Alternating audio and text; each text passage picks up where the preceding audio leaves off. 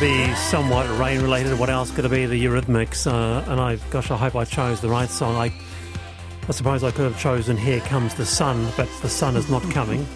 And it isn't coming for a while, so that was parked. Yeah. Nonetheless, not a bad. Was it. It was brave to play that. It's a bit too soon. I wouldn't have. Yeah. Here it is. Here it is. But it's a good song, isn't it? That's lovely, it's yeah. a good song. It's 25 to 5, the panel. Okay, so a lot of response coming in, a lot of response regarding leadership and crisis, particularly your view on how Auckland Mayor Wayne Brown, how you thought he did. Wayne Brown totally fails his header and is still trying to score points. The Ministry of Education had already made the call, and likewise the Army is involved. Thank goodness we have a proactive Minister and Prime Minister, strategic and clear. Someone else says, look, I'm not a fan of Wayne Brown. However, the poor bloke is new in his job and he's not trained to make a call in this field. Give him a break. He's only human. So how did you feel the response went? Text me 2101. You can email the panel at rnz.co.nz. We have Parmjeet Parmar, former MP, and we have comedian MC Alan McElroy this afternoon. And there was also chaos at Auckland Airport, scenes of the terminals underwater, people wading through the terminal. Our next guest described being at Auckland Airport as treacherous. Danae Moodley has spent much longer at an airport terminal than she wanted to. I spoke to her just before the show. She shared her experience. We got there in time for our flight, which was just before 9. And from the hour or so before that I was waiting at the gate was never updated or anything. And then it was 5 minutes before my flight took off that we had an overhead announcement that basically just said, we know the weather's bad, bear with us.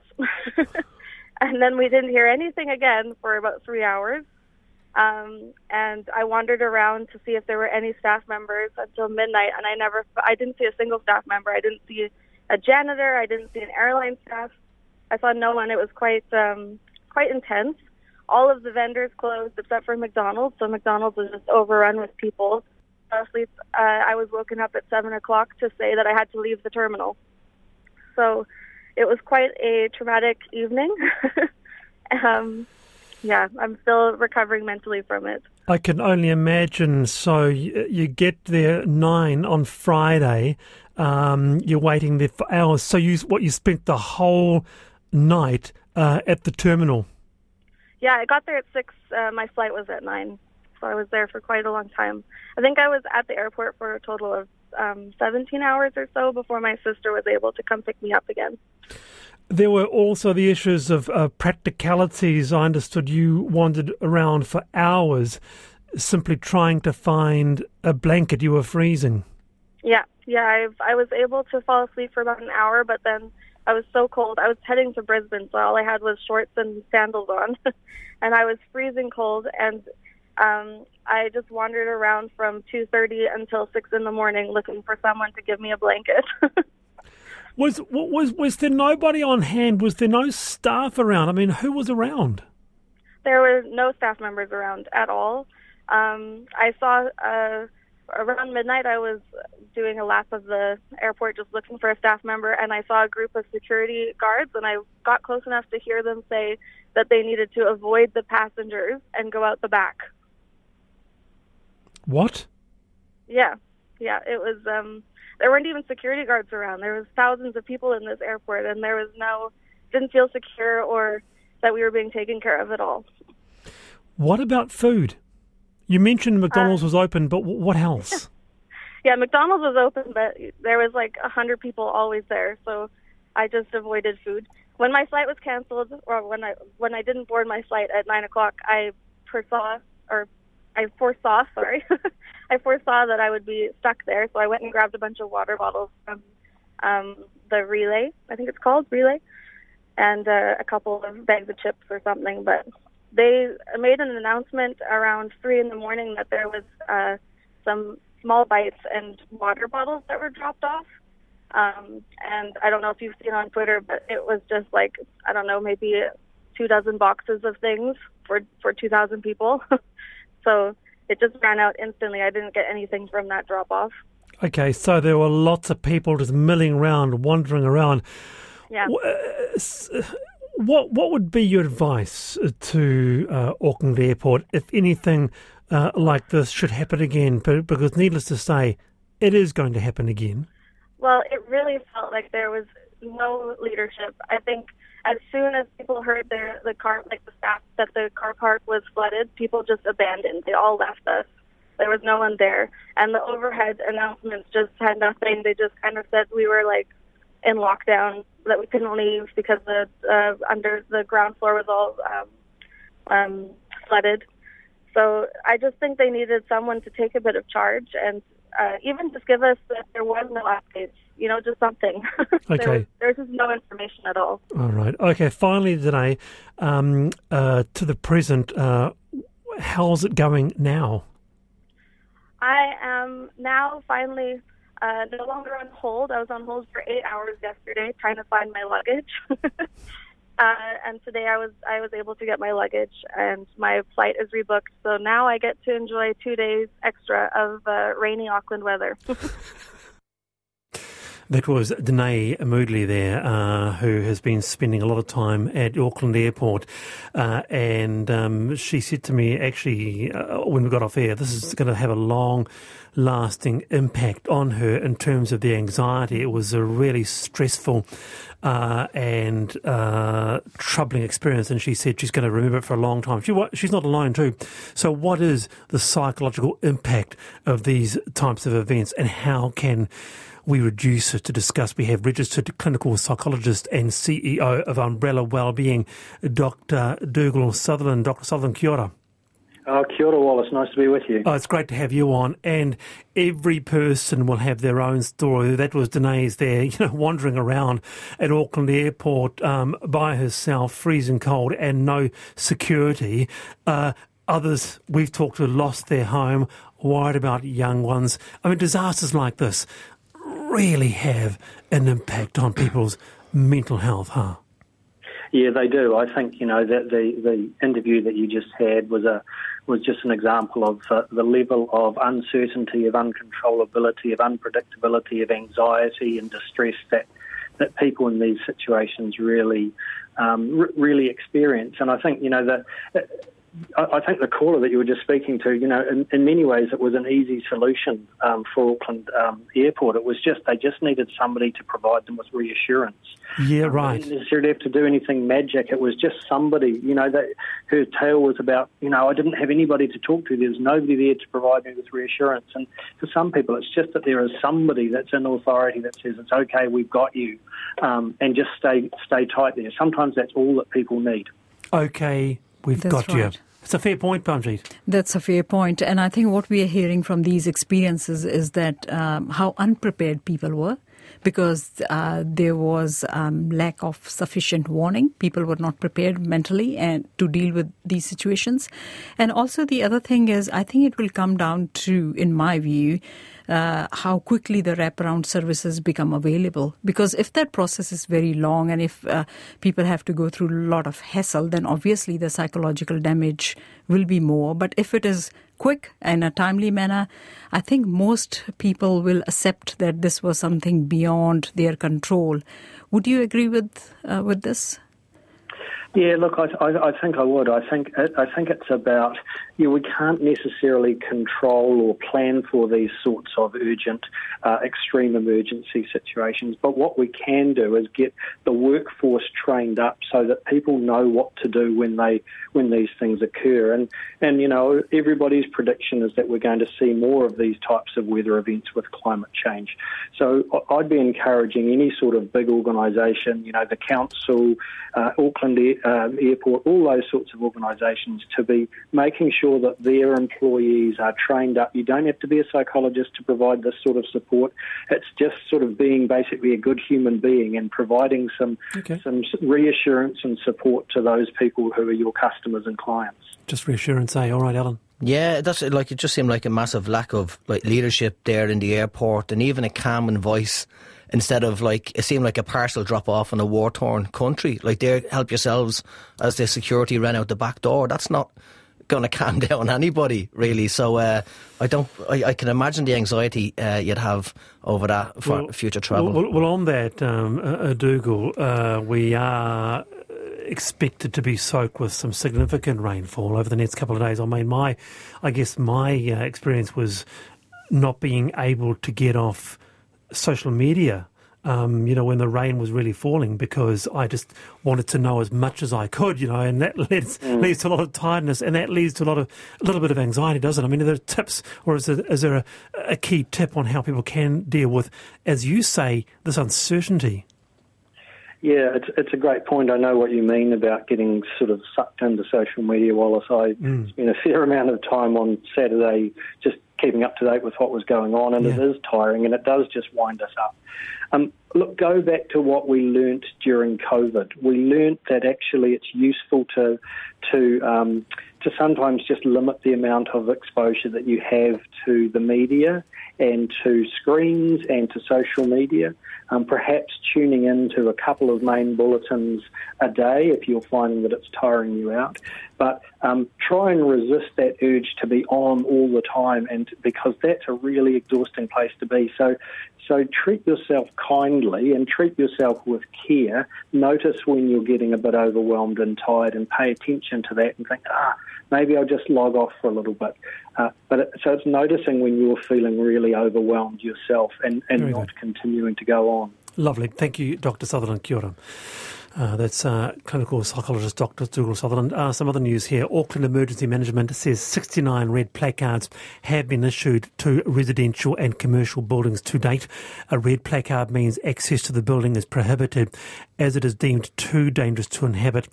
300 yellow placards have also been issued where buildings have significant damage but may be used in reduced capacity. I'm Wallace Chapman, and nice to be with you. Just as a side note, tomorrow I am minding little Junior, tomorrow and Wednesday, so Susie Ferguson is taking my place tomorrow on the panel and Wednesday. It's 14 to 5. Parmjeet Parmar and Alan McElroy with me today.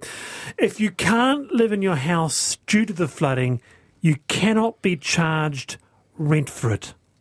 That is according to the Residential Tenancies Act 1986. Thousands of homes are being assessed, red stickers and yellow stickers. More on that soon. But with us to tell us about renters' rights in this, Dr. Lucy Telfer-Bernard from the Department of Public Health at the University of Otago in Wellington. Kia ora, Dr. Telfer-Bernard. Kia ora. So this is really good information to know. So tell us more about the rights of renters in these damaged homes. Yeah, so there are really two situations that tenants may be finding themselves in. The first is if the premises are completely uninhabitable, and in that situation, then the tenants don't have to pay any rent going forward, and they can, if they want to, give 2 days' notice to the landlord that they're going to move out, rather than the usual 28 days that's required. The other circumstances where the premises are maybe partially damaged, and so maybe you can use parts of it but not the whole property, and that then gets a bit more complex because you can expect a rent reduction. Okay. But that's something that you need to negotiate with the landlord. Right, so putting this into terms that people will just be getting their head around from Auckland Council, red stickers deem a property unsafe to enter, yellow stickers restrict entry by only allowing people to enter a certain part of the building or by allowing them to go in temporarily to remove things. So both these situations, rent won't be the same? No, that's right. And in both of those situations, where even when they're just going in to get their things and take them out again, I would call that, it sounds like that property isn't able to be lived in, and so those tenants wouldn't have to pay rent. But even beyond that, there might be a property that was safe to enter and start cleaning up for someone who was properly dressed and so on, and there will be a lot of residential properties like that, but it's not really healthy or safe to live in, and that's a kind of a little more complex, because then that's where you may get some disagreement between the landlord and the tenant about whether that property is habitable or not. Right. Yeah, one thing you did mention, Lucy, was that issue around water and, so this fetid water that lingers is very, very, very unhealthy and will contaminate that house.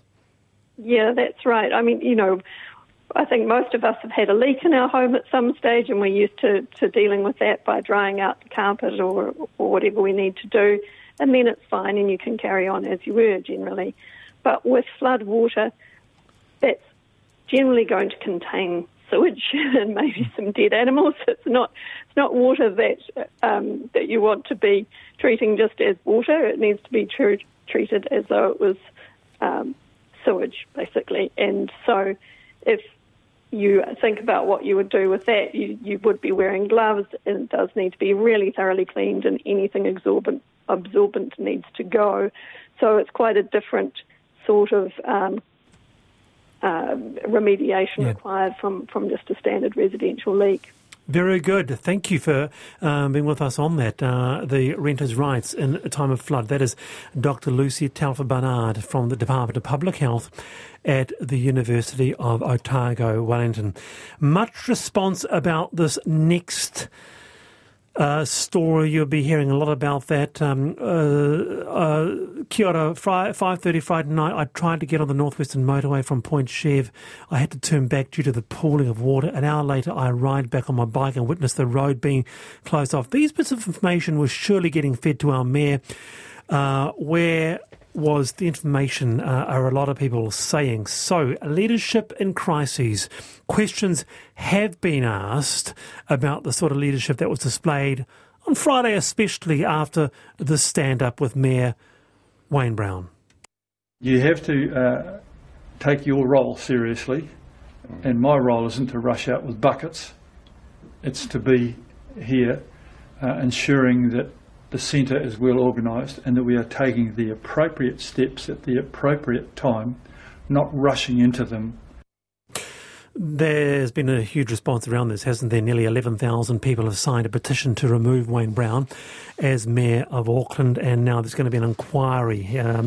Mr Brown has announced this afternoon at 3 p.m. looking at all aspects of the response over council and agencies. So what does leadership look like in times of crises? There was this Twitter post, for example. Advice to Wayne Brown. Stand down. You don't have what it takes to lead our city. We know it. Your staff know it. And you know it as well. Stand down and hand over the reins to your deputy, and you may be able to salvage a little of what's left of your tattered reputation. Well, a person who wrote that was Deborah Peed, has had a long career in public relations and communications with Peed PR. Deborah, kia ora. Kia ora, Wallace. Well, very strong sentiment there. 2 days in, do you still stand by it? Well, look, first, when I wrote that tweet, Wayne Brown might have been shaking his fist at the clouds. I was shaking mine at the TV after his most incompetent performance. So that's what was written off the back of that. But 2 days in, to me, I've been in this industry for 40 years, and I've learnt in that time that comms and crisis management is more about protection than it is about promotion. And every organisation should have a crisis management plan. You know, that's your blueprint, it's your roadmap, call it your insurance policy, and that's what you lean on in times of trouble. And you don't leave it on a shelf to gather dust. You role play, you keep it up to date. And I don't get the sense that if Auckland City Council had a crisis comms plan, that Wayne Brown was across it. Because if he was across it, why did it take 24 hours of him looking frozen in the headlamps? That's just not good enough when your city is drowning. So that's the first thing I would say. Yeah, I can understand. You know, there is a lot of frustration around people, those who are suffering. The thing is, like, at this stage, what I'm personally concerned about is that people have shelter and people have food. And after that, obviously, as the mayor has announced the review, we would like to see where things went wrong. And finger pointing definitely will start. But at this stage, I just want to care for people. That's number one. And obviously, there are questions about local authorities and central government's response. So local government, that review, we will be really interested to see what comes out of that. Central government, I have to say, along with the community response, which I really want to applaud. For central government, those Ministry of Social Development lines were great. But to just give $100,000 to mural fund, I know that it requires a cabinet approval for it to be more than 100,000. But why that cabinet approval could not be done online when by night, 9 or 10 o'clock news, we knew the magnitude of damage the rain had already caused. So why were you waiting until tomorrow for that response from central government? So there are questions about not just local government, but a bit of disappointment with central as well. Okay, so you're saying, look, what a stay there, Deborah. Let's bring Alan. You can respond to both. I'm the same. Like, he just, he comes across as a boss, as a business manager. Even in his press conference, he was still pointing at people on his team. That's their job. That's their job. It just didn't seem. It was just. I can see why he's angered everyone. People are fuming. Did he have the information early? Do we know that? Did he have the information that the storm was coming in? Could a different leader have done something? Well, speaking of different leaders, then, if you want to know what a real leader looks like in times of crisis, Deborah Pede, who might one turn to? Well, I mean, you only have to think back to the Christchurch earthquake and Bob Parker, who stood in that high-vis yellow jacket day after day, standing up for every single media opportunity. And, he was someone that recognized that in the times of crisis, your media are your allies. Media come to your stand-ups, not to berate you and catch you out, but to get the questions that their listeners and their viewers and their readers are asking, and they relay that information back. And Wayne Brown, as a leader, totally misjudged that, and he ended up shouting and fighting and being belligerent with media. And as an essential part of leadership in a crisis is the ability to communicate and the ability to coordinate. And I'm afraid he dropped the ball on both of them. I think that one thing resonated, actually, Deborah Parmjeet, as well, is that it was just the mere act of fronting and providing a calm voice and reassurance to galvanise all people, all Aucklanders. Okay, this is what's happening, and I'm going to be here and present for you. That's worth a lot in and of itself. Deborah. Yeah, 100%. I mean, in a times of crisis, people are coming to you they're looking for guidance, they're looking for instructions, they're looking to know what to do next. And so you need that central voice that has the finger on the pulse, knows where all the jigsaw pieces fit, and can report back and coordinate. And I get that not everyone's a great communicator, and some people really battle to communicate under stress. So that battle should be passed to someone else. And I'm pleased to see that it looks like it's been passed to his deputy, who is doing a far better job at communicating with media than he has done. And, so that's an essential role. In times of a crisis, you need great organisation and you need expert communication. That's right. And what I would look in a leader is empathy, number one. Okay. Number two is action. And then I want to hear something about future-proofing after that action. Empathy, action means support. Empathy, action, future-proofing. I can understand that. Deborah Pede, kia ora. Thank you very much for your time this afternoon. You're welcome. And that is the panel. I'm Wallace Chapman, and Susie Ferguson is in for tomorrow and the day after, while I mind a little Wallace Jr. and Parmjeet Parmar and Alan McElroy. Thank you so very much for being with me on this day. I appreciate it. Cheers. Thank you so much. Stay with us on RNZ National, end of the evening. Checkpoint is next. You are on RNZ National.